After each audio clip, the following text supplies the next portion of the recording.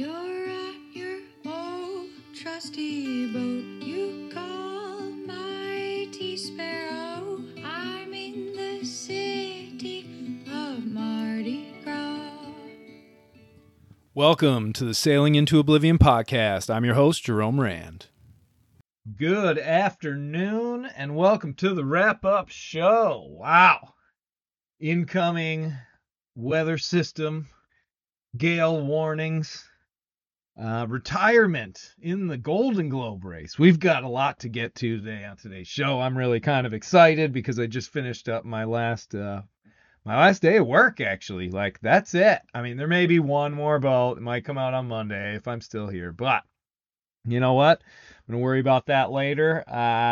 Thank you, Night Marine Service, for employing me. Oh, my goodness gracious. What would I do without this great group of people and this very, at times, punishing job, but also fantastic job. Learned a whole lot. I think it's one of those things when you go a good amount of time without having a job, and by that I mean you're sort of like self-employed or you're working on a book or all that sort of stuff, so I shouldn't really even say not have a job, but I'm trying to do your own thing, and you sort of separate yourself from that 9 to 5 sort of thing. At first it can feel pretty enjoyable, pretty free, do whatever you want sort of thing. There is part of me that does miss out the camaraderie of coming in and being part of a team and sort of accomplishing stuff. I think there's a fine balance to be had. For me personally, if I had my way, I would do 4 days of work, usually probably around 10 hours a day, and then have 3 full days off every week, and that would just about be perfect. I feel like the schedule that most people do, and myself included, is it just limits the rest and relaxation and the ability to go out and do fun things. Finishing work at 5 p.m. on a Friday really makes it makes me want to just go and stay up as late as possible on Friday night, just raging, so to speak, having as much fun and squeezing as much time into it as possible.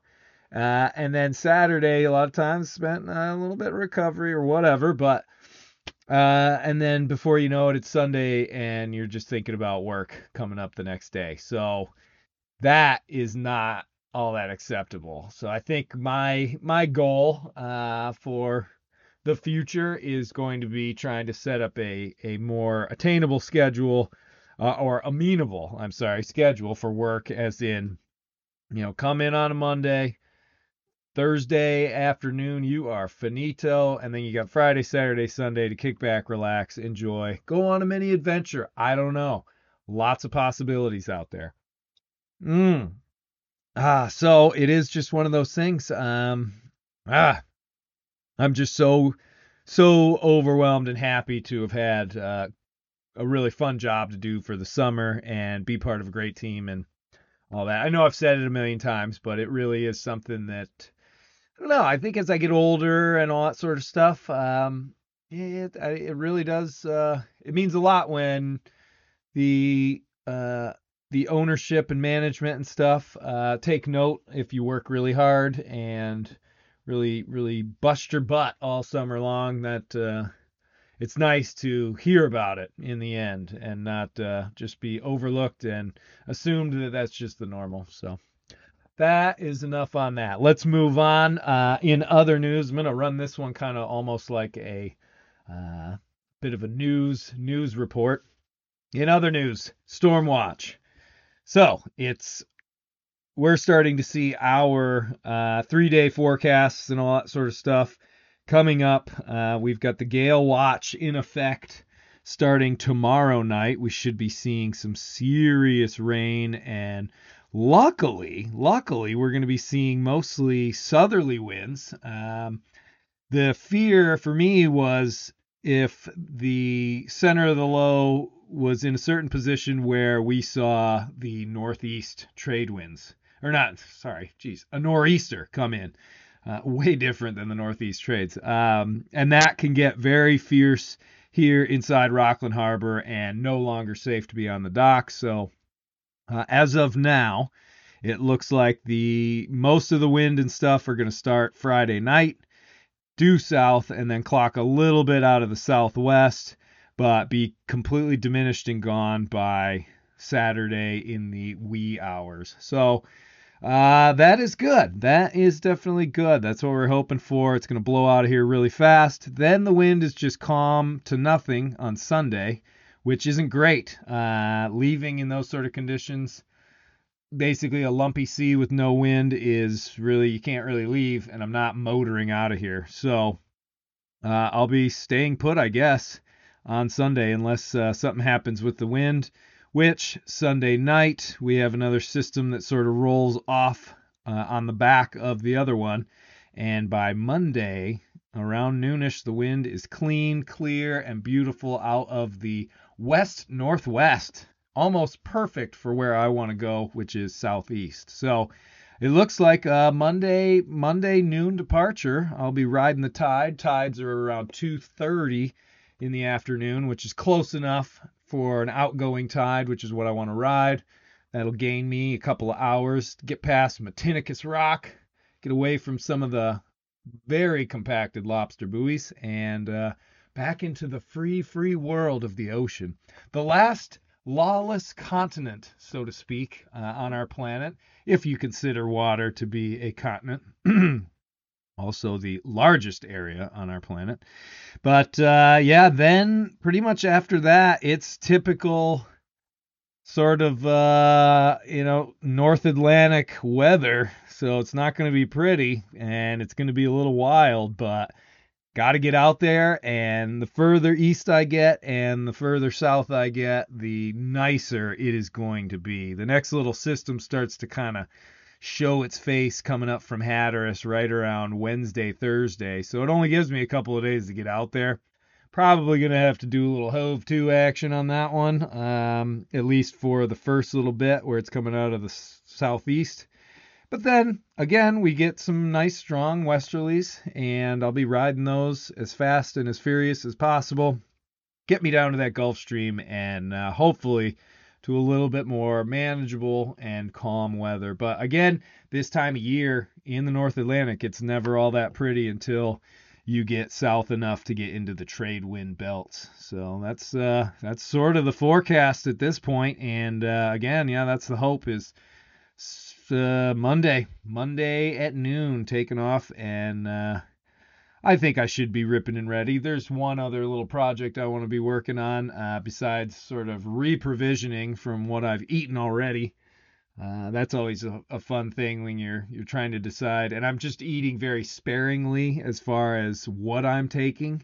I did, however, crack into the jelly beans, which, every once in a while, you got to get a little fruit flavor blast, if you know what I mean. So, I do have reprovisioning to do, and then I'm checking out one of the bulkheads and might do a little fiberglass and work on that, just because it's something I've wanted to do for a while.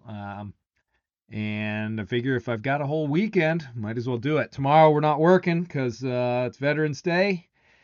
Big time respect for all the veterans here, and yeah, then we got the weekend. It's going to be crummy weather. It's going to be rainy, all that sort of stuff, but whatever. I'm going to be tracking weather and hopefully doing some more videos and more podcasts and all that sort of stuff. But for the voyage, before we leave the weather and head on to another subject, if you want to follow the trip, just you can get daily updates on Twitter. The handle is at Die Sailing. That's DIE, capital SAILING. Die Sailing. And yeah, we'll be doing just daily updates or every other day. I don't know. We'll have to see. In the past, I used to be very regimented with that, but there was this kind of feeling that I would get. I'd wake up and I wanted to do them at the same time, and I do them every day. And I think this came from the last trip, or maybe it was a trip before. I was trying to update family, and then I was updating some other people on the weather, and then I was updating the MS Society, and then I was updating Twitter, and it became, not putting a lot of time into it as far as a job, so I wouldn't call it that. But it became this responsibility, but this repetitive thing, and yeah, I started to almost dread it. And I love communicating with especially friends and family, but when you're essentially sending the same message out to 4 or 5 different venues, it kind of becomes a little bit like, oh yeah, yeah. So this time, you know what? I'm just going to update when I feel like it, and hopefully people are accepting of that. I gotta be a little, I gotta cut loose a little bit on this trip. I'm gonna be a little fancy free. I'm gonna knock off all the rules and all that sort of stuff. It would have been nice to do a little bit of fundraising and all that sort of stuff for the trip, but with everything going on, it just not feasible. And I think with the last 2 trips, raising money and then not being able to complete my goal of where I was going and all that, and cutting the trip short, kind of felt bad. And I just didn't want to. I didn't want to let people down again. Not that I think anybody would think that, but it just in my head, that's sort of what I started to feel like. And so, and who knows, maybe that'll be the success, is that, yeah, it's like, oh, you should have done it on this trip because you made it all the way, but whatever. Yeah, so that's it for tracking and weather. Now on to sort of the big news. Now, one of my favorite competitors in the Golden Globe race is Pat Lawless. I've talked with his brother Peter, who was out wrestling the sea at the same time I was, and he was going to try and do trip around the world.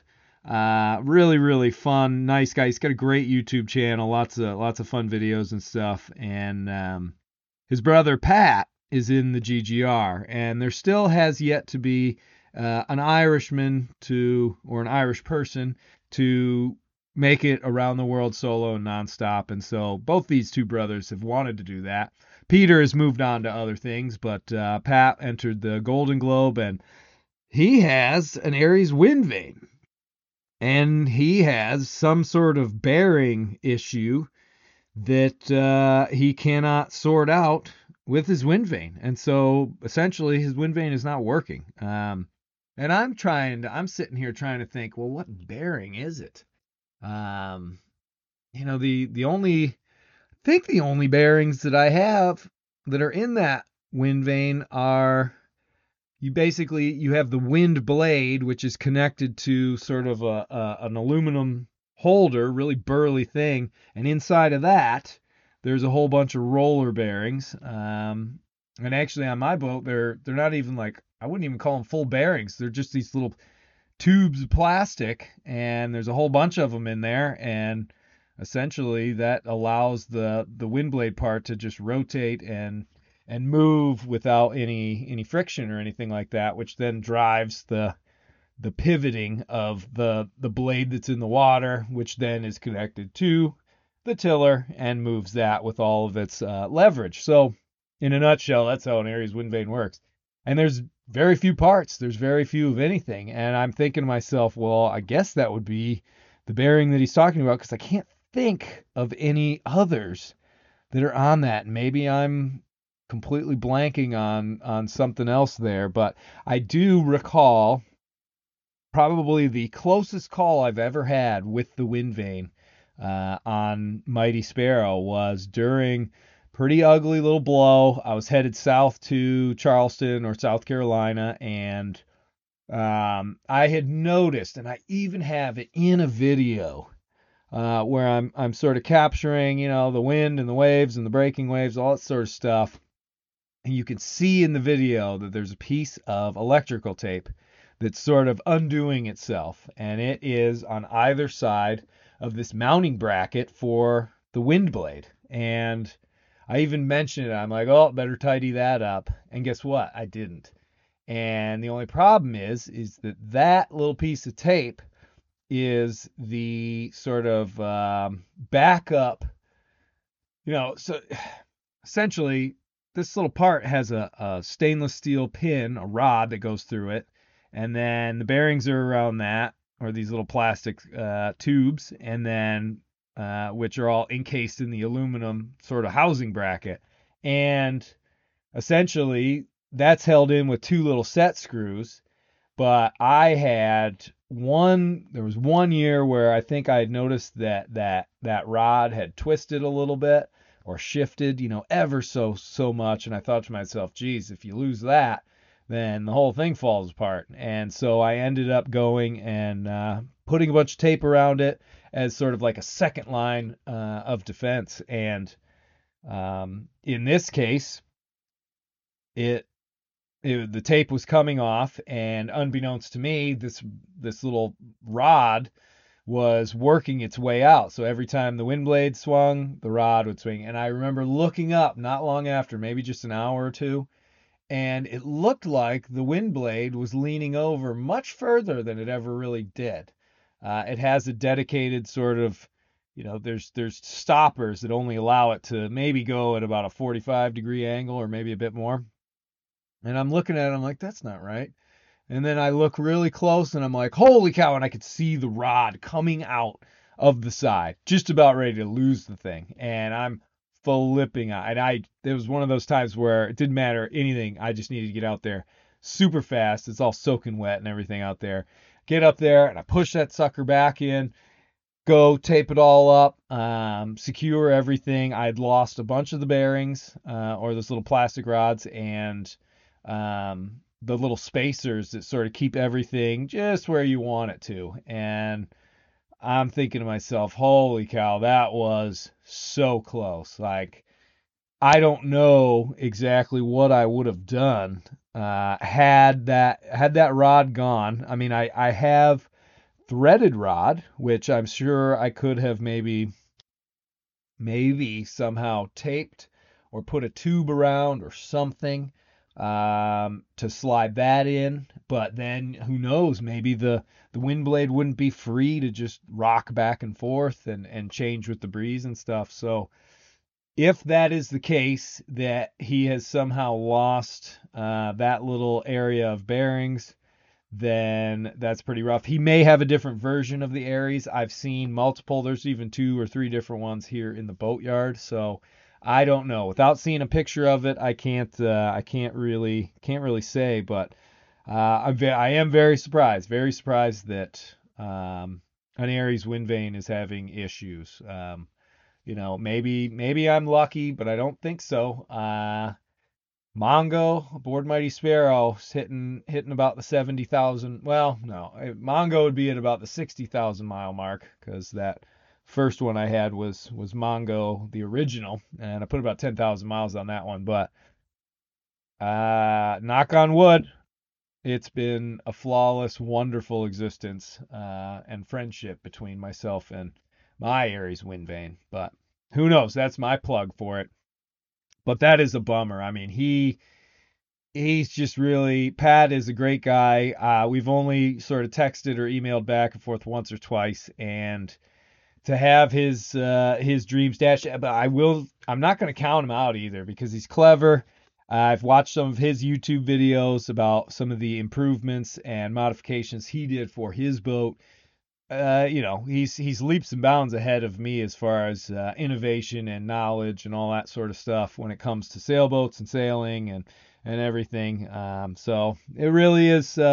He could surprise us all. He could come right back in. My hope would be that if he does stop and he needs to get a part, he gets the part, and then he just continues on.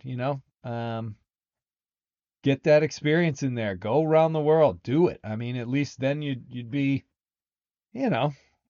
finish the course. Why not? I can understand where he's coming from, where he has this sort of set goal in his head. I mean, I myself had to make that decision, so to speak, on my trip where I needed food. But yeah, I don't know. It's sad. When I heard that one today, I was definitely a bit taken aback by it, and it couldn't have happened to a nicer guy as far as I'm concerned. So sorry about that, Pat. Cheers to you, bud. Hope you sorted it out, but if you don't, you gave it a valiant effort. That was one of the things that I learned when I was trying to do that trip to go up to the Northwest Passage, is that even though everything went completely pear-shaped on that one, I still, for about a month and about 2 months on land and a month out at sea, I was headed to the Northwest Passage. I was on the adventure. I had taken the first steps. I was in motion, and that in and of itself, I think, is quite an accomplishment because it's nice to have gone out there and at least given it your go. It's very easy to sit somewhere comfortable and nice and be able to say, "Oh well, you should have done this, should have done that, da da da da." You're not the one out there. You're not dealing with what's going on, and so it's usually best just to tip your hat, say, "Hey, gave it a good one, nice try, excellent, more than I would have ever done," and move on from there. But that's enough on old Pat. Sorry about that, bud. In other news, there are a few of the racers who've gotten to Cape Town and they are entering the danger zone. Essentially, at this point, not to say that the deep South Atlantic is not the danger zone, but and they will be revisiting that area in a much more serious manner after they round Cape Horn. But it's go time as far as Southern Ocean sailing. There's no more of this 36 degrees south. Once you get past Cape Town, you're getting into the roaring 40s, and the Indian Ocean is just an ugly, scary place anyway. And even the racers that are just getting that aren't quite to Cape Town, that stuff. I mean, the weather systems are starting to actually show themselves. And if you go to Windy or any of the various weather forecasting sites where you can see all the weather information all over the world, you go down to the Cape of Good Hope and you get to see a little bit of these Southern Ocean lows. Though I will say, right now, the Southern Ocean is looking pretty tame compared to what's going on in the North Atlantic. The weather systems in the North Atlantic are absolutely exploding, and it's a little nerve-wracking as somebody who's just about to set out in there. But they had a really nice trip across the South Atlantic. Even some of the sailors had said, it hasn't been a huge challenge weather-wise. And yeah, that's all going to change very shortly. And even by next week, some of the low pressure systems that are going underneath South Africa are pretty impressive to watch. And into the Indian Ocean and all that, it's going to be a wild ride for sure. But the real dip down, the real pinch point, I think, becomes apparent when you start getting underneath Australia, Tasmania, and New Zealand. That's where there's no place to run, there's no place to hide. Hopefully, Poseidon or Neptune or whoever decides to let you sort of pass gracefully, but it doesn't always happen. So, yeah, yeah, yeah, yeah. It's one of those things. Being able to watch that race has been a real experience from someone who has, been exactly where those racers are, and knows what it's like to be heading in there, especially for the first time. It really is. I don't know. I can just put myself in their position, and I know how I'd be feeling right now entering the Indian Ocean. I know how scared I was being underneath the Cape of Good Hope, which extends for 600 miles, and the Gulf Current and all that sort of stuff that's going on. It's a scary, scary place. I would equate the Cape of Good Hope area to the area between, let's say, let's say Cape Hatteras all the way up to Nova Scotia. You've got the Gulf Stream, you've got these low pressure systems coming out from the Canadian Shield, and it can get really ugly really, really quick. And you can develop what are called square waves, just essentially a vertical face of water that is so huge and so crazy it doesn't matter what kind of boat you're in. If it catches you at the wrong moment at the wrong time, it'll take you right down. So some of the risks that sailors face, not just in those places, but in anywhere, and you want to be as prepared as you can for that sort of thing. And that is that's what I try and do, at least give it my best. But yeah, that's pretty much it for the podcast today. I'm gonna try and put out something this weekend while it gets all stormy and crazy. It's really incredible in the boatyard when the winds get up into the 40s, sustained, and then gust even more. I mean, it is apparent that wind is blowing in the rigging. I mean, we have 200 boats hauled out here. Almost every one of them's got a slapper on it, a halyard that just bangs away, and just listening to the sound of wind through the rigging and around the hollow mast, and just that and ding, ding, ding, ding, ding. I'll definitely try and get a little bit of sort of video and audio footage when. Ooh, what do we got? Oh, ferry coming in.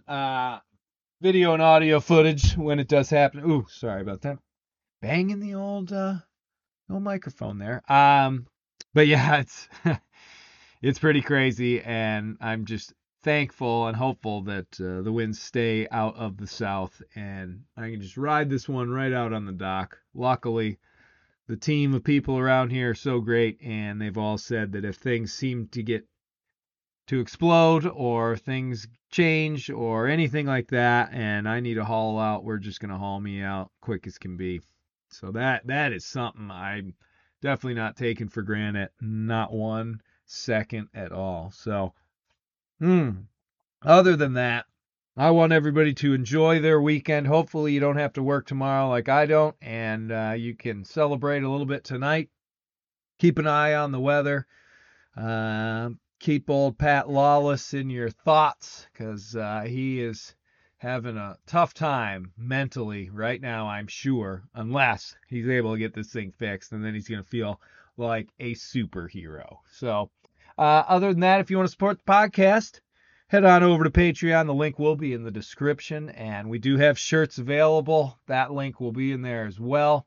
Check out the YouTube channel if you want to see more content. Just posted a video about hauling your boat out, some top tips, how it's done, what to expect, all that sort of thing. But other than that, thank you all so much for the support, for the emails, the Patreon family. You guys, I don't know if you can tell a difference in the audio quality or not, but I was able to take a little bit of the money that was donated from the last month and put it towards a new microphone. 2 reasons for that. One of the other mics was sort of on the fritz, started crackling a little bit, which is no good. But 2, I wanted to make sure I had a backup. Nothing worse than heading out to sea and having something fail. And then all of a sudden, now I can't record any of the offshore gold that's sure to come out of the brain of a lonely solo sailor out there for months at a time. That's going to be pretty good stuff. I can't wait to get more of it. Can't really even imagine if I end up out there for 3-4 months. It's a long time, and it could get pretty interesting. I kind of wish I would have thought about this for the trip around the world, but yeah, hindsight's 50/50, or no, 20/20. All right, everybody, thanks for listening, and until next time, have a great one.